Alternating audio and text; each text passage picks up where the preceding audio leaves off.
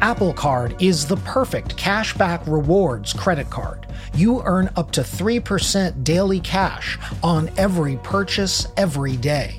Visit apple.co/card calculator to see how much you can earn. Apple Card issued by Goldman Sachs Bank USA, Salt Lake City branch, subject to credit approval. Terms apply. Hey there, Hit Parade listeners. What you're about to hear is part 1 of this episode. Part 2 will arrive in your podcast feed at the end of the month. Would you like to hear this episode all at once, the day it drops? Sign up for Slate Plus. You can try it for a month for just $1.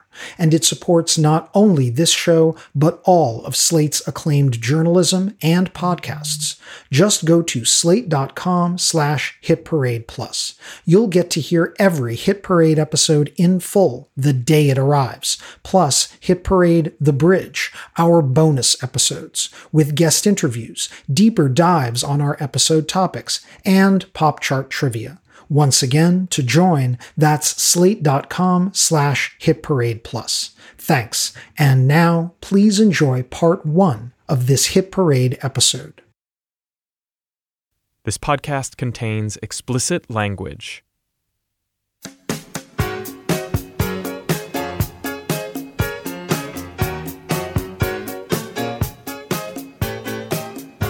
Welcome to Hit Parade, a podcast of pop chart history from Slate Magazine, about the hits from coast to coast. I'm Chris Molanphy, chart analyst, pop critic, and writer of Slate's Why Is This Song Number 1 series.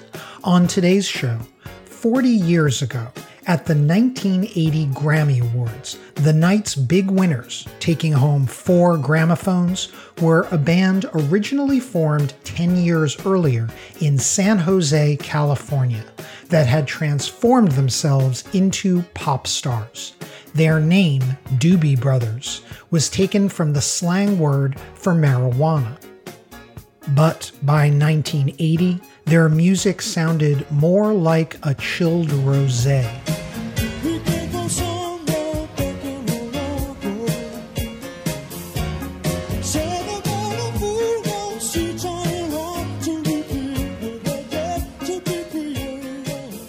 That week in late February 1980 that the Doobies swept the Grammys, Billboard's Hot 100 was awash in similarly sleek, jazzy, ultra-smooth music from Doobie's friend Kenny Loggins,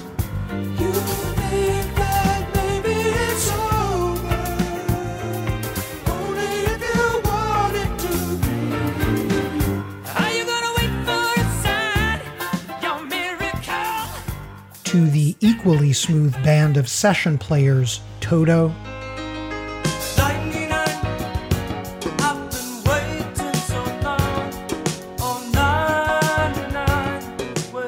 to the debut of a new easy-listening singer-songwriter, Christopher Cross.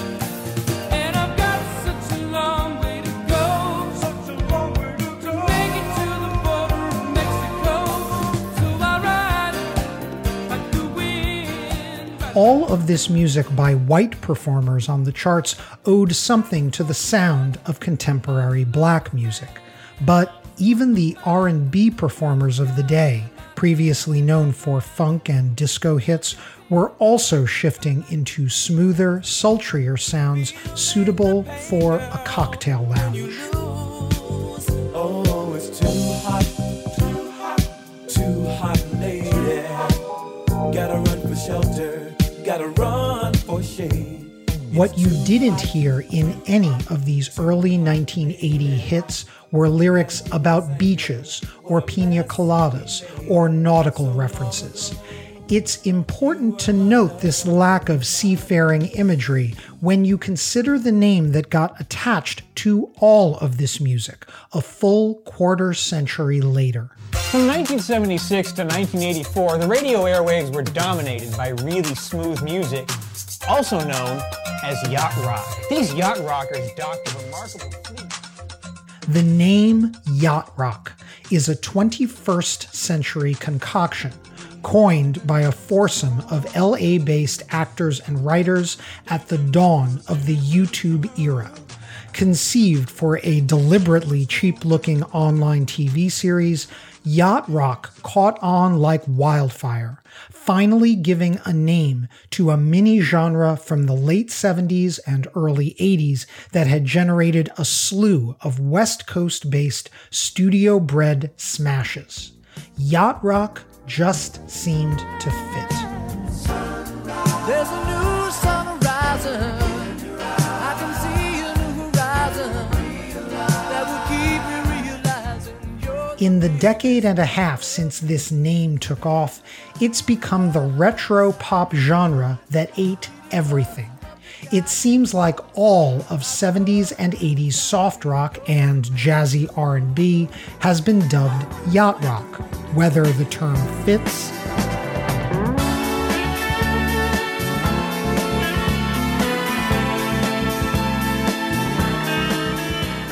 or doesn't.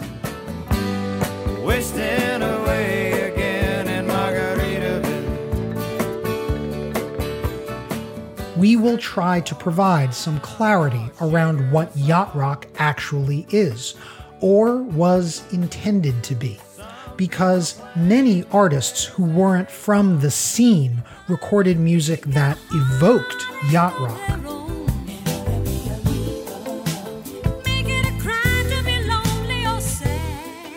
Or melded those smooth stylings with other genres, taking the sound to multiple radio formats. Turn your love around. Don't you turn me down. The yacht trend even spawned improbable hits that now live on in the global pop imagination.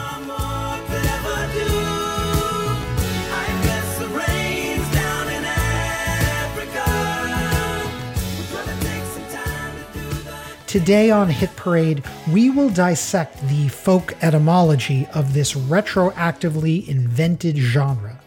Yacht rock may be a slippery, overused term, but the music was dominant on the charts at the turn of the 80s, and sometimes the hits really did sound like they belonged on a boat.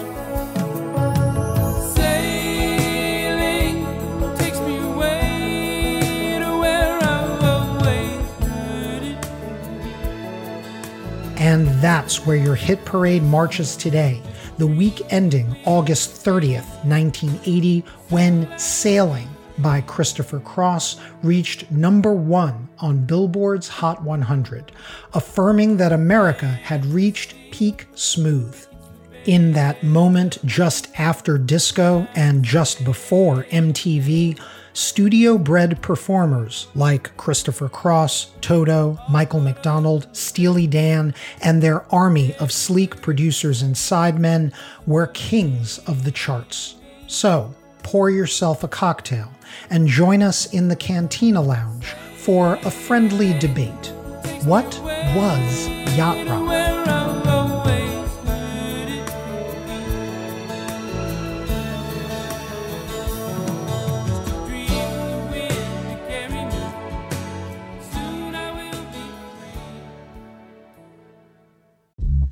Apple Card is the perfect cashback rewards credit card. You earn up to 3% daily cash on every purchase every day. That's 3% on your favorite products at Apple, 2% on all other Apple Card with Apple Pay purchases, and 1% on anything you buy with your titanium Apple Card or virtual card number. Visit apple.co/card calculator to see how much you can earn. Apple Card issued by Goldman Sachs Bank USA, Salt Lake City branch, subject to credit approval. Terms apply. Hello, it is Ryan, and we could all use an extra bright spot in our day, couldn't we? Just to make up for things like sitting in traffic, doing the dishes, counting your steps, you know, all the mundane stuff. That is why I'm such a big fan of Chumba Casino. Chumba Casino has all your favorite social casino-style games that you can play for free anytime, anywhere with daily bonuses. That should brighten your day a little. Actually, a lot. So sign up now at ChumbaCasino.com. That's ChumbaCasino.com. No purchase necessary. VGW Group. Void where prohibited by law. See terms and conditions. 18+. So, When you saw that this month's Hit Parade episode was going to be about yacht rock, even before you hit play, you probably thought we were going to be talking about songs like this. If you like pina coladas and getting caught in the rain. Except this Rupert Holmes chart topper, a #1 hit in 1979, is not yacht rock. If you like making love at midnight. Maybe you were picturing this. Summer breeze makes me feel fine. I love this Seals and Crofts song, a #6 hit in 1972, except it's not yacht rock either. But surely this is.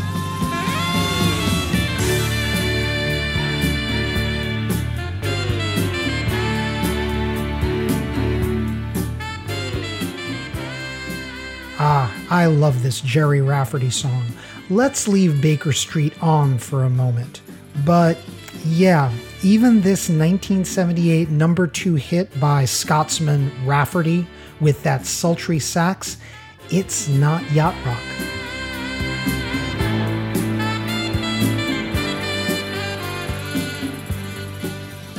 Mind you, all of these songs do appear on yacht rock playlists on the radio and on Spotify, and they are played live by kitschy touring bands like the Yacht Rock Review, who come on stage in captain's hats and Hawaiian shirts.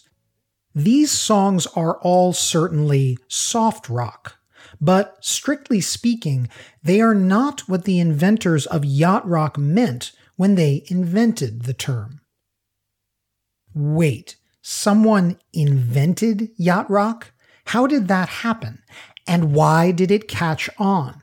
Before we talk about the music, we have to talk about how yacht rock was started by some moonlighting actors and writers in Los Angeles.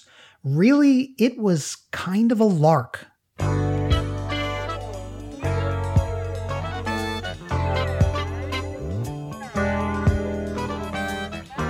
In the early aughts, J.D. Ryznar, a writer and actor who'd relocated from Ann Arbor, Michigan to Los Angeles, would have friends over to his apartment to eat barbecue and listen to old records.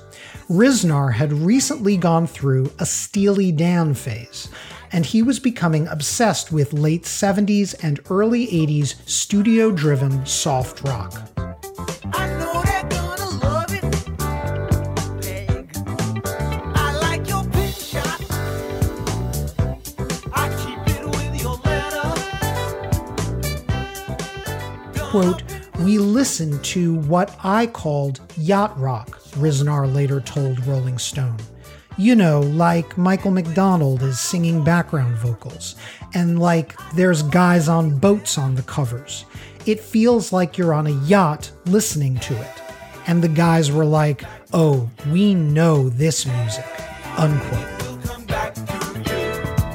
Then the sugar falls. You see it all free. It's your favorite foreign movie.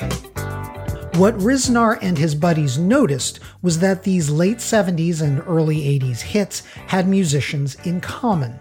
Not just artists famous in their own right, like Michael McDonald singing backup for Steely Dan. There were session players, like drummer Steve Gadd or guitarist Jay Graydon.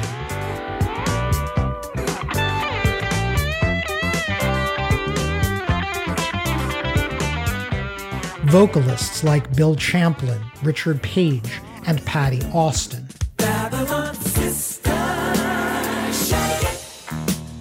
Producers like David Foster, Michael Omartian, or even the legendarily smooth Quincy Jones. Give me the night. Give me the action. And even whole groups essentially built out of LA session musicians, like Toto, whose members met while playing backup behind Boz Scaggs and Steely Dan. I think I'll go it alone. Around this same time in the early 2000s, while J.D. Ryznar's gang was getting into this music, a monthly short film contest called Channel 101 had taken off in Los Angeles. Visitors to an LA bar would watch 5-minute videos. This was years before YouTube or Quibi, concepts for TV shows with goofy titles like Laser Fart. And they would vote on whether to cancel the shows or renew them for more episodes. In 2005, Ryznar and his buddies, Hunter Stair and Lane Farnham, hit upon the idea of turning JD's yacht rock concept into a Channel 101 show. Coco, no! Don't stop. It's so beautiful. So smooth. I heard the same song in my childhood dreams. Played by a man named Christopher Cross. You must take that name. The Yacht Rock video series was an instant Channel 101 smash, firing up the LA crowd and renewed for a near-record 10 episodes over the next year. The hilarious show was shot intentionally cheaply, and it told fanciful stories centered around a California marina run by one Coco Goldstein, a fictional record industry mogul in a captain's hat, played by Dave Lyons. But the scripts satirized actual music history, as when, for example, Kenny Loggins, played by Hunter Stair, really did help Michael McDonald, played by J.D. Ryznar, write a hit for the Doobie Brothers. You're a sentimental fool, Kenny. You think you can come right back here from long ago and recreate your friendship just by mustering a smile and telling some nostalgic tales? That's what a fool believes, Kenny! That's what a fool believes.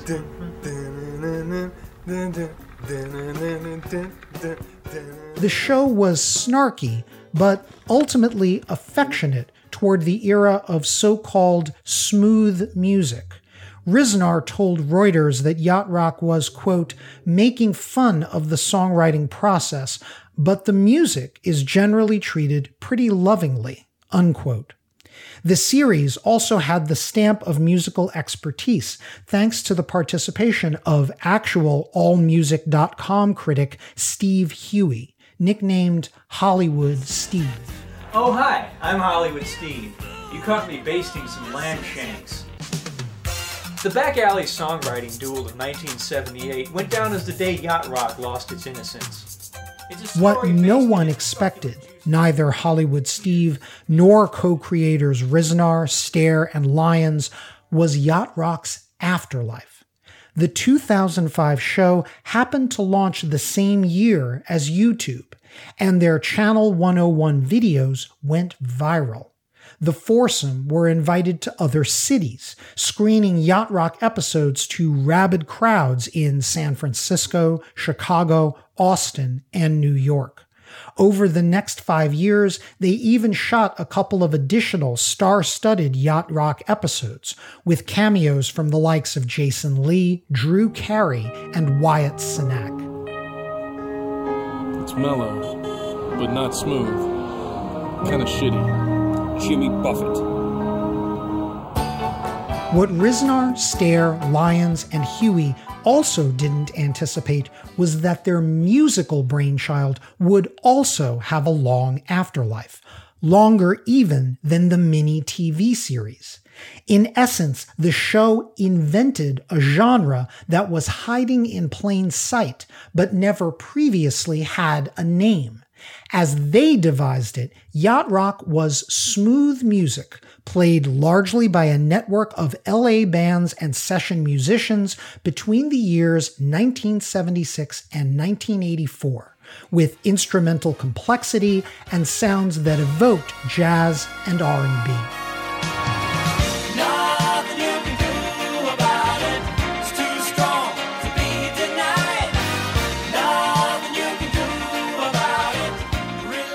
Of course, what made yacht rock go viral in the first place was the goofiness and memeability of the concept. The yacht was meant to be a metaphor about the high-end quality of the music.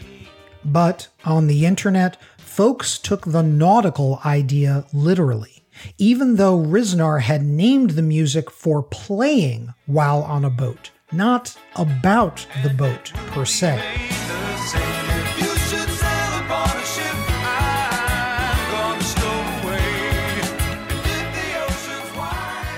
Even if we limit the concept to what the yacht rock framers intended, one thing is absolutely true. This music was commercially very successful. It was the right music at the right time.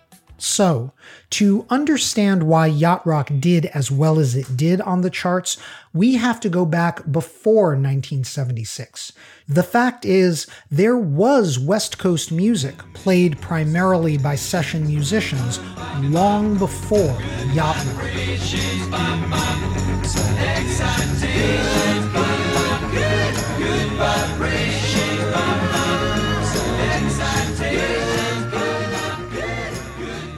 That, of course, is the Beach Boys. And this is not the last time you will hear me say these words in this episode. This song is not yacht rock. But I'm playing the Beach Boys' 1967 #1 classic, Good Vibrations, to make a point. Brian Wilson's 3.5-minute masterpiece was mostly not played by his fellow Beach Boys.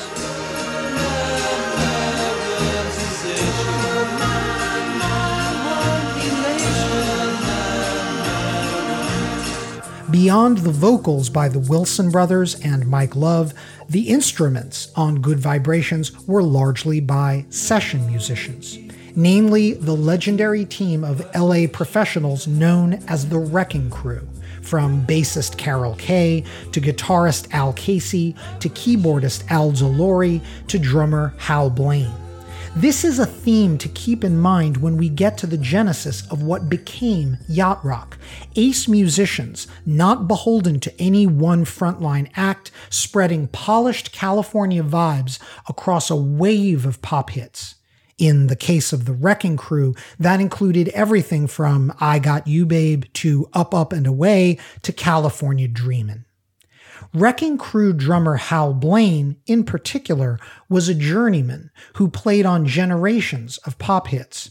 That includes this smash, about 8 years later, which connects the 60s era of Southern California pop to another wave of sunny hits.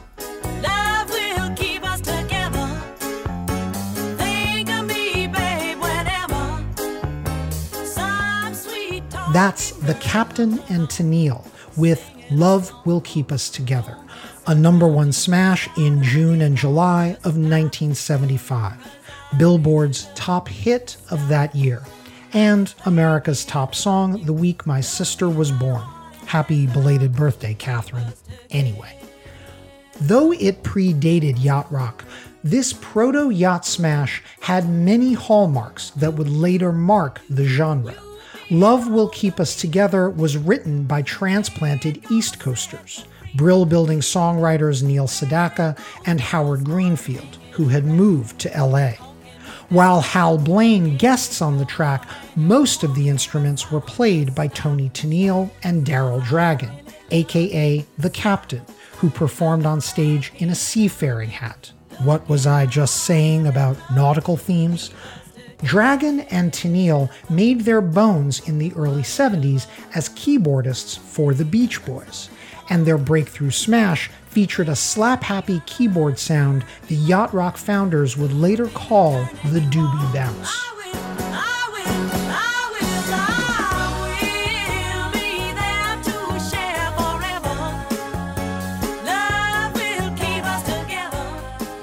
This distinguished Love Will Keep Us Together from other mid-70s soft rock, which was even mellower.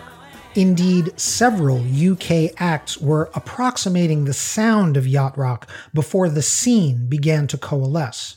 Most prominently, soulful British band Ace took their R&B-leaning How Long to #3 in America in 1975.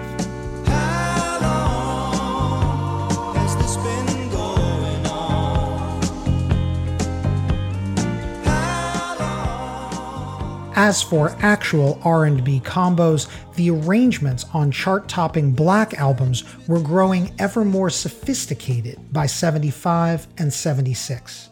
Earth, Wind & Fire closed their LP Gratitude, a #1 album in early 76, with the now classic Can't Hide Love, a plush soul ballad by LA songwriter Skip Scarborough.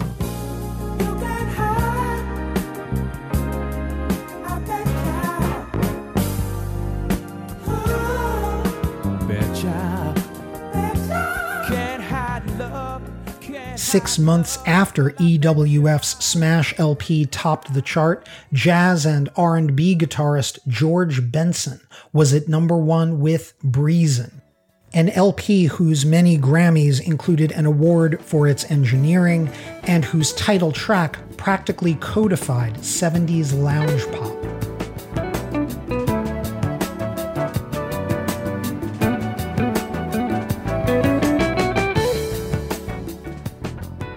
All of these tracks, Benson's Breezin', EWF's Can't Hide Love, Ace's How Long, serve as antecedents for the polished direction West Coast-derived pop was heading in the mid-70s. But in the Dictionary of Music, the word polished may as well be defined by one indefatigably smooth group, the root of the yacht rock family tree. Ricky, don't lose that number. You don't wanna call nobody else. Steely Dan were officially a duo. Keyboardist and vocalist Donald Fagen and bassist guitarist Walter Becker. But that belied the army of professional players who joined the duo on Steely Dan's immaculately produced LPs. Perhaps too immaculate. In the liner notes of one album, Becker and Fagen actually apologized for the sound quality of the LP's noise reduction system, which 70s rock fans found hilarious since Steely Dan albums all sounded like they were recorded in a laboratory's clean room. Or the world's tidiest jazz club. Though nominally a rock group, Steely Dan leaned heavily on the jazz musicianship that Fagen and Becker, both New York area natives transplanted to the West Coast, preferred to rock-era pop music. In fact, Steely Dan's 1974 top 5 hit, Ricky Don't Lose That Number, was built off of a piano hook Fagen borrowed from jazz legend Horace Silver. When you get home,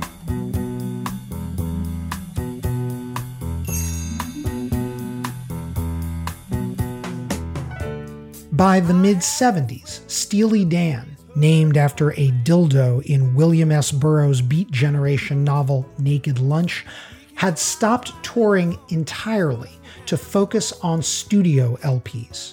Fagen and Becker's albums showcased a who's who of LA session musicians and performers from other groups, including future Toto members Jeff Porcaro and David Paich, Poco singer and future Eagle Timothy B. Schmidt, and guitarist Jeff Skunk Baxter, who would eventually leave Steely Dan to join the Doobie Brothers.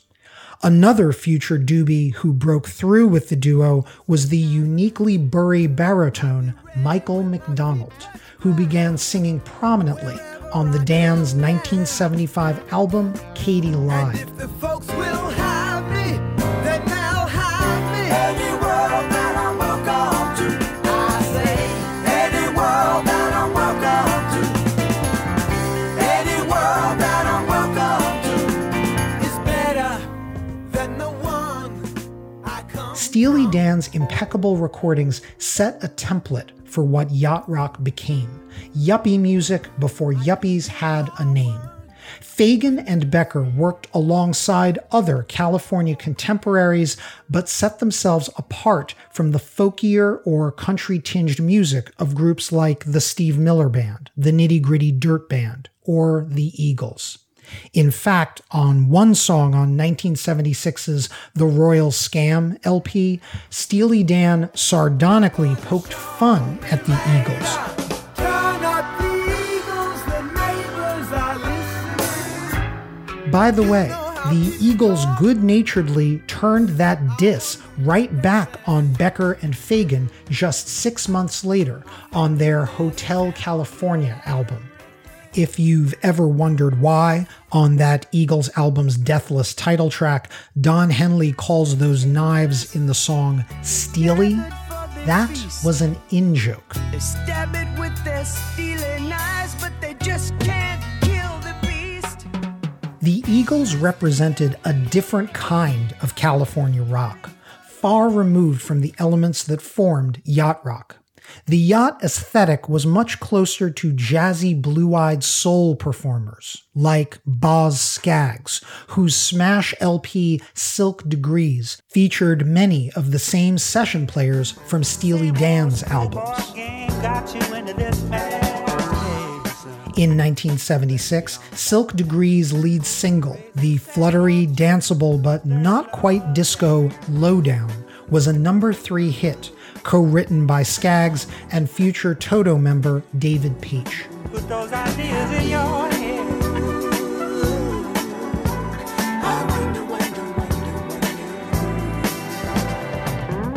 Then there were the West Coast acts who shifted sounds as the 70s progressed, moving away from folk or country rock influences toward smoother stylings. Perhaps the best before and after example is the aforementioned Doobie Brothers, who, as I noted earlier, were formed in San Jose, but for the first half of the 70s could have been mistaken for Southern rock.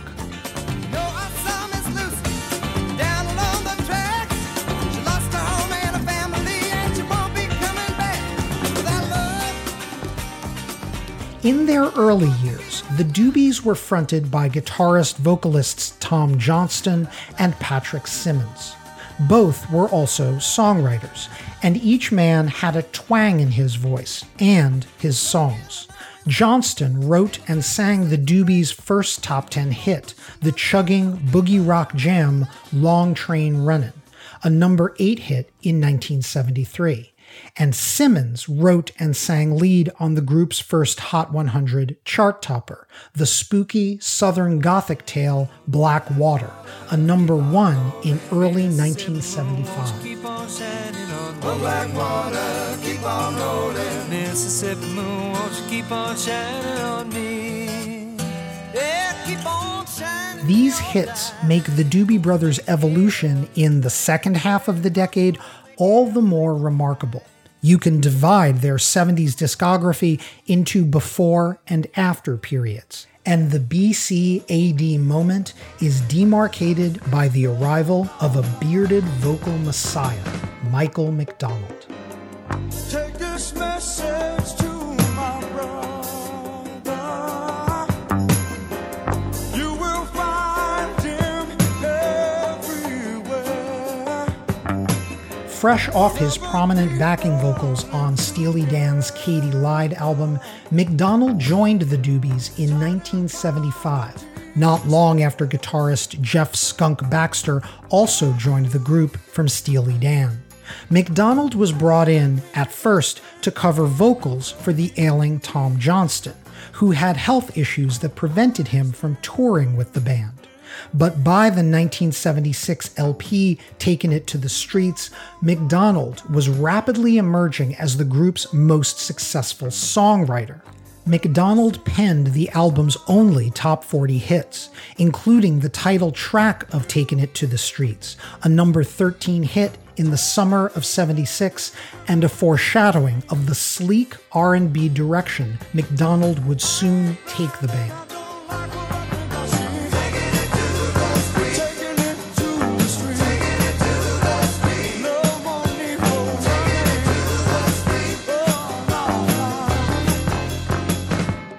Just as the Doobies went on a sonic journey across the 70s, so too did a future friend and collaborator of Michael McDonald's, a Washington-born, California-raised singer-songwriter named Kenneth Clark Loggins. And it goes on and on, watching the river further and Kenny Loggins broke in the early 70s in a partnership with Jim Messina, a former member of the Buffalo Springfield and Poco, who was originally only supposed to produce Kenny and wound up sitting in for his entire album. As a duo, Loggins and Messina went on to score a string of gold and platinum albums between 1972 and 77, all sporting a country or folk rock tinged AM gold sound. And it's all because your mama don't dance and your daddy don't rock and roll. Your mama don't You can think of this chapter of Loggins' career as the rough equivalent of the Doobie Brothers' Tom Johnston years. Because in 1977, when Loggins finally broke away from Messina for a solo career, his sound became slicker and smoother. I'm feeling love this feeling good. Feeling love this feeling good. While I Believe in Love, the lead single from Kenny Loggins' solo debut, Celebrate Me Home, was only a minor hit, peaking at number 66 on the Hot 100 in 1977. It gave notice that Kenny had gone full late 70s California, with more overt jazzy R&B overtones. Loggins made that even more explicit the following year on a duet with Fleetwood Mac's Stevie Nicks that climbed all the way to number 5 on the Hot 100, Whenever I Call You Friend. Sweet love showing us a heavenly light. I've never seen such a beautiful sight. See love burn on us every night. But if, by 77, both Loggins and the Doobies were signaling that West Coast rock was top 40's future, a totemic album by the yacht rock progenitors, which came out later that year, all but announced that the scene had fully arrived. And it set the bar high, extra clean, extra jazzy. I can't cry anymore. You run around.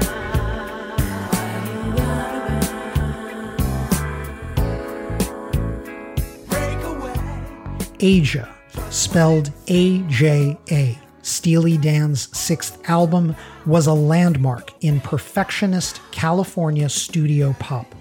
It was Steely Dan's most successful and fastest-selling album ever, reaching its Billboard album chart peak of number 3 in just 2 weeks, and eventually going double platinum.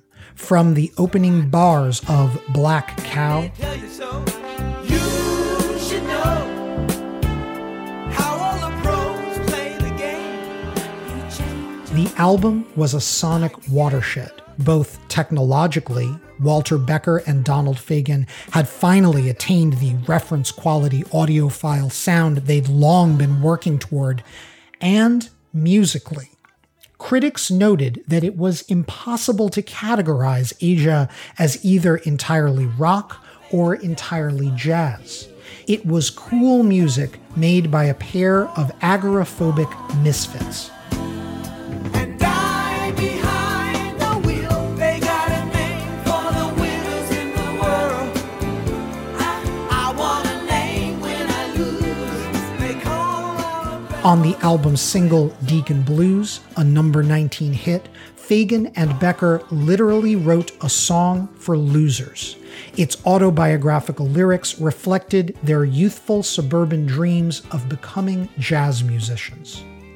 But the album's biggest hit, and its most fussed-over track, was Peg, a sprightly pop record that peaked at number 11 and became essential to the sound of late 70s West Coast rock.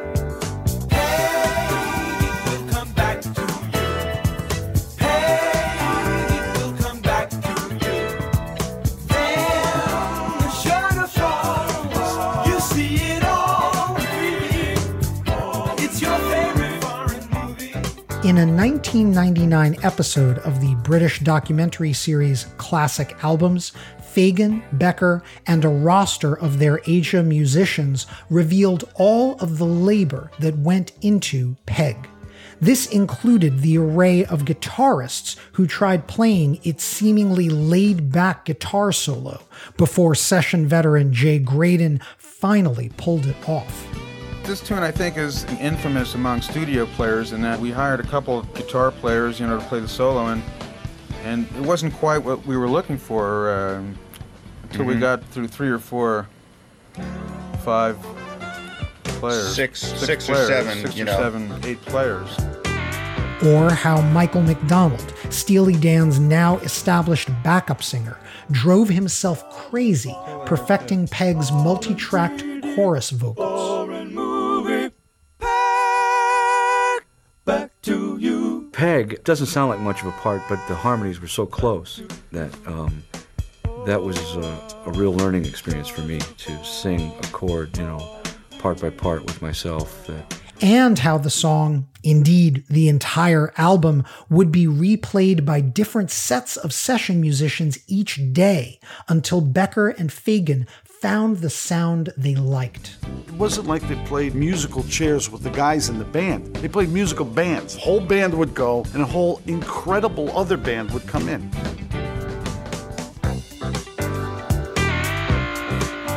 The genre that would come to be known as yacht rock had begun to take shape years earlier.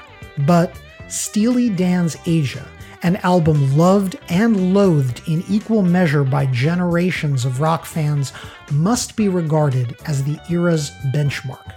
It set a standard to which other late 70s and early 80s West Coast R&B and jazz-inflected rock aspired. Perhaps it made sense then that some of the musicians who were playing with Steely Dan would form a band of their own.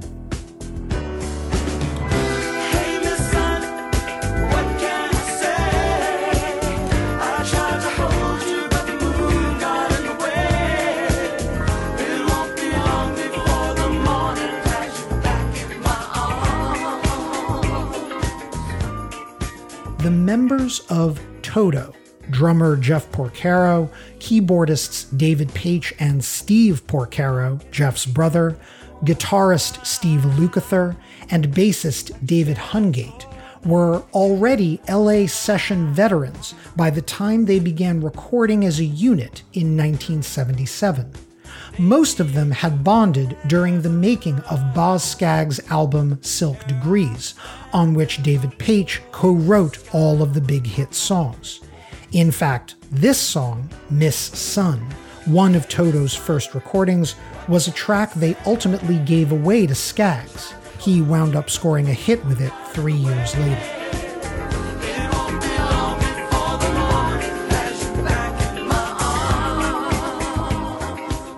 From the jump, Toto had the plush sound of yachty West Coast rock down to a science. But when they finally released a debut album in 1978, Toto fused this slick sound with the pomp of album-oriented rock and scored a hit out of the box.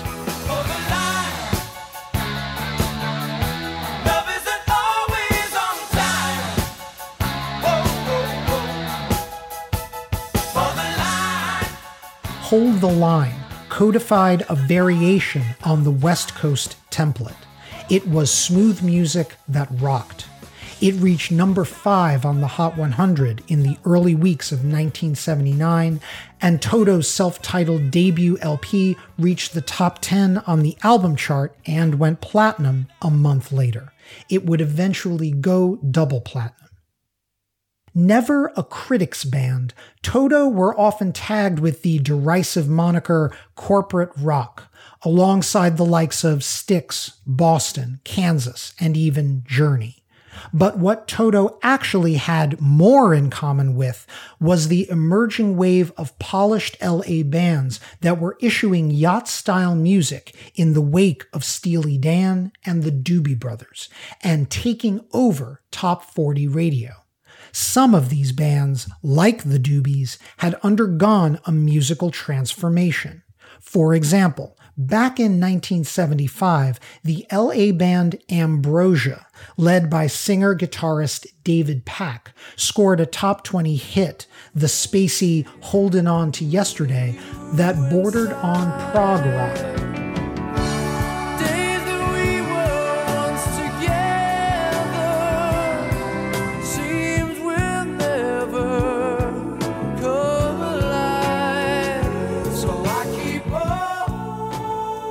By 1978, however, Ambrosia had fully transformed themselves into pillowy purveyors of polished pop, and scoring bigger hits in the process.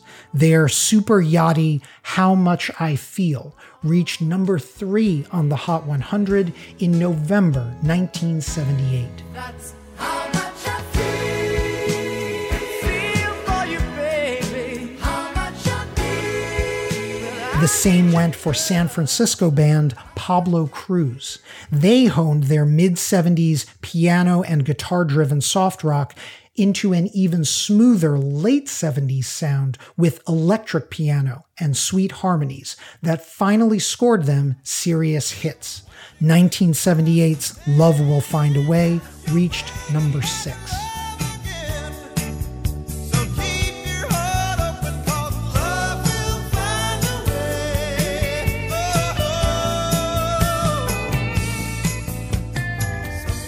Other acts that had fashioned themselves into de facto yacht rock were LA band Player, who topped the Hot 100 in early 78 with Baby Come Back. Baby, come back. You can blame it all on me. I was wrong, and I just can't live without you. Canadian singer Gino Vanelli, who relocated to a Hollywood studio to record his 78 album Brother to Brother and scored a number 4 hit with the velvety I Just Wanna Stop.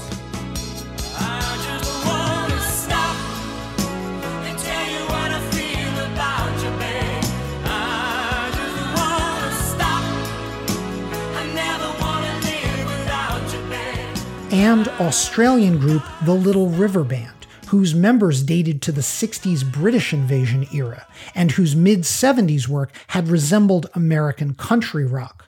But LRB scored its biggest US hit with the ultra-smooth and e-piano-driven Reminiscing, a number 3 hit in the fall of 78. That's the way it began. We were hand in hand. Glenn Miller's band was better than before. As I often say on Hit Parade, when it comes to hit making, timing is everything. These singles were following a very specific strain of soft rock that captured the zeitgeist, but was not beholden to other forms of pop. These songs weren't just smoothed out folk rock, like, for example, the London trio America, who, contrary to popular belief, never recorded yacht rock.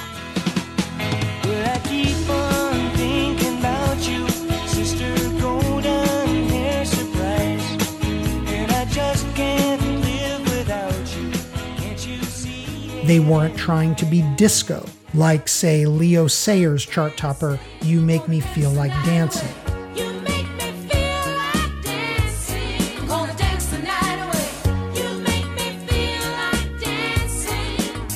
I feel like dancing, dancing. And, heaven forbid, none of the yacht rockers were straining for that laid-back, faux tropical vacation vibe like Jimmy Buffett. The king of the Parrot Heads was strenuously, showily mellow, not effortlessly smooth. He was the anti-yacht rock.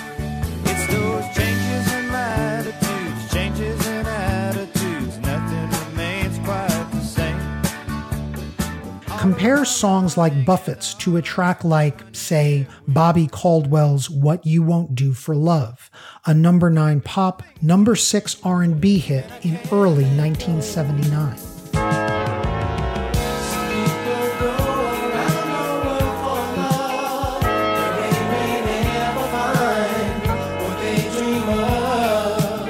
What you won't do to do for love. Caldwell's Blue-Eyed Soul hit was solidly in the yacht pocket, with a jazzy, soulful vibe perched on the border between pop and R&B. This was not, by the way, an isolated R&B crossover by a white performer either. Consider Toto's hit, Georgie Porgy. It's not your situation, I just need contemplation.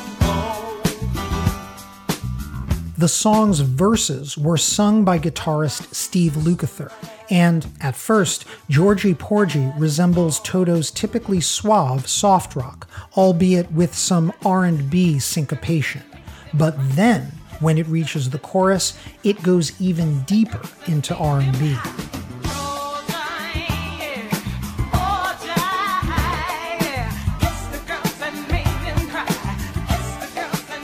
That vocal, by the way, is by Cheryl Lynn, a former cast member of the musical The Wiz, who became a recording artist in 1978. You might know Cheryl Lynn from her hit Got to Be Real.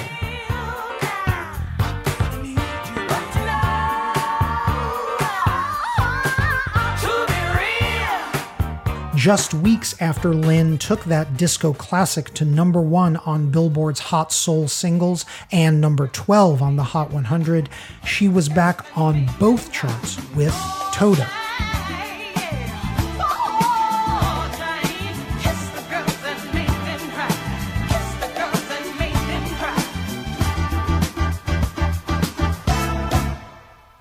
Thanks not only to Cheryl Lynn's vocal, but Toto's credible R&B chops, Georgie Porgy was a bigger hit at black radio than at pop radio.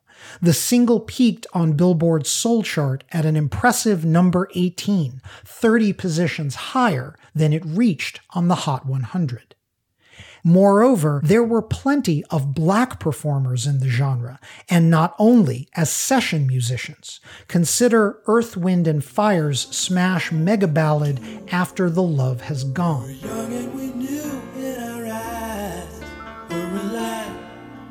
Deep inside we knew our love was true for a while. The song was co-written by 3 white men, all affiliated with the California session scene. Canadian-born, LA-based producer David Foster, Jay Graydon, the guitarist on Steely Dan's Peg, among many yachty hits, and Bill Champlin, who would later join the band Chicago. They had tried the song on 2 different albums, and at one point were even considering it for an LP by Daryl Hall and John Oates, before Earth, Wind & Fire's Maurice White got hold of it.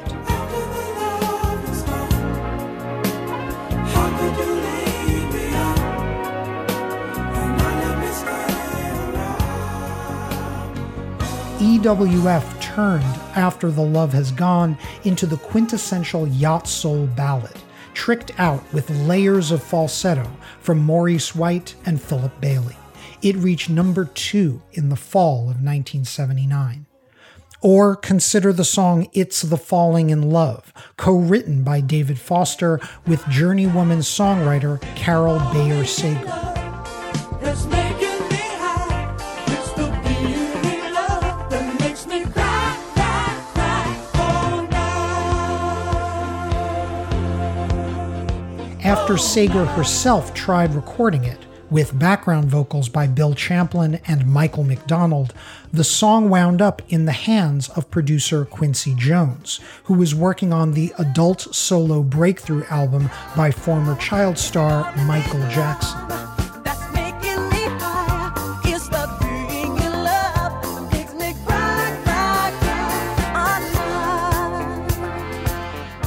Recorded for Jackson's 1979 blockbuster Off the Wall, It's the Falling in Love was a favorite album cut that became a black radio standard and Michael Jackson's introduction to the sound of yacht soul. It would not be his last foray into the would-be genre. This refining and repurposing of smooth songs arguably reached its apex with the hit that would define yacht rock as it entered the 80s, and it wound up on the album that Michael McDonald was writing for the Doobie Brothers in late 1978.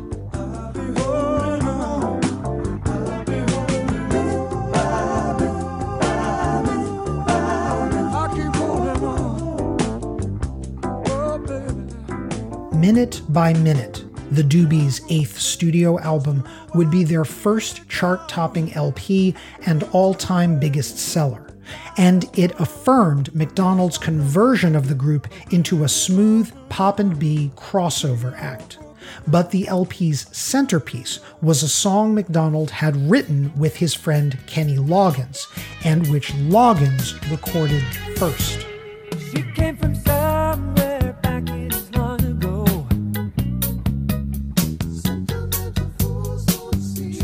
Non-Slate Plus listeners will hear the rest of this episode in 2 weeks. For now, I hope you've been enjoying this episode of Hit Parade. Our show was written, edited, and narrated by Chris Molanphy. That's me. My producer for this episode was Benjamin Frisch, and we also had help from Rosemary Belson. My extra special thanks to Hollywood Steve Huey for research support on this episode. June Thomas is the senior managing producer, and Gabriel Roth the editorial director of Slate Podcasts. Thanks for listening, and I look forward to leading the Hit Parade back your way. We'll see you for part 2 in a couple of weeks. Until then, keep on marching on the one. I'm Chris Molanphy.